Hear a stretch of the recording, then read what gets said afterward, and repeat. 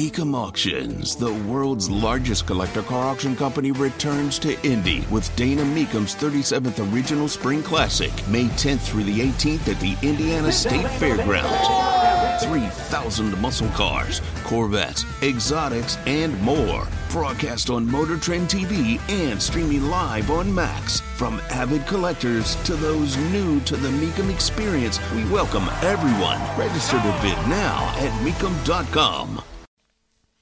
So how much money would it take to feel financially secure? According to Matt Baer, $10. Cash. Tony Katz at 93 WIBC. Good morning. The story over from News Nation that Americans, from a survey over a bank rate, say that it would take a salary of $233,000 a year for most Americans to feel financially secure. Because what they're taking a look at is costs. You got college tuition. You have kids who go to college.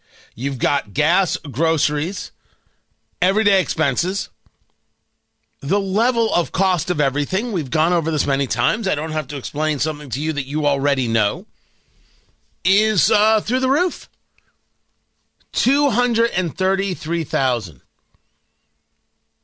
Nearly a third of Americans say they have less than $100 in their savings account, which is such an insane thought that I don't know what to do with it. And most Americans state that they cannot cover a $1,000 emergency. This was a story from NerdWallet back in May of 2023. That 9 in 10 Americans save on a regular basis. But the vast majority, 60%, don't have a retirement-specific account, according to a survey of over 2,000 adults from a weekend from March to April in 2023.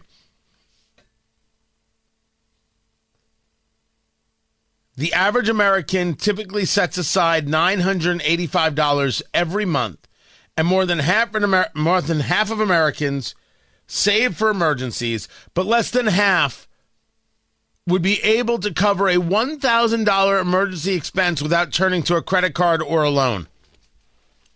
Holy crap, do we need home ec in schools? You don't need to learn Spanish that badly. You can always turn to some online course. We need home ec in schools. The General Assembly, both parties, libertarians, independents, everyone has to be down for this one. Here's what a budget is. Here's how you balance a budget. Here's what matters. Here's what the other spending is. If you can cover your basics here, you can do this here. Pay yourself first. Holy cow. How is this not our wake-up call? We should be financial literacy first in the state of Indiana. Literacy means financial literacy. You got to know how to balance a budget. You got to know how to save. Oh! Americans, more than half of Americans couldn't pay a $1,000 expense without turning to a credit card? Sorry, that's a shocking, twisted number. We can fix this. We can fix this. Just start teaching how to do it. Start teaching how it's done. Don't be crazy, people. Financial literacy in Indiana. This should be a focus. And if there's a political party that says no, that's ridiculous.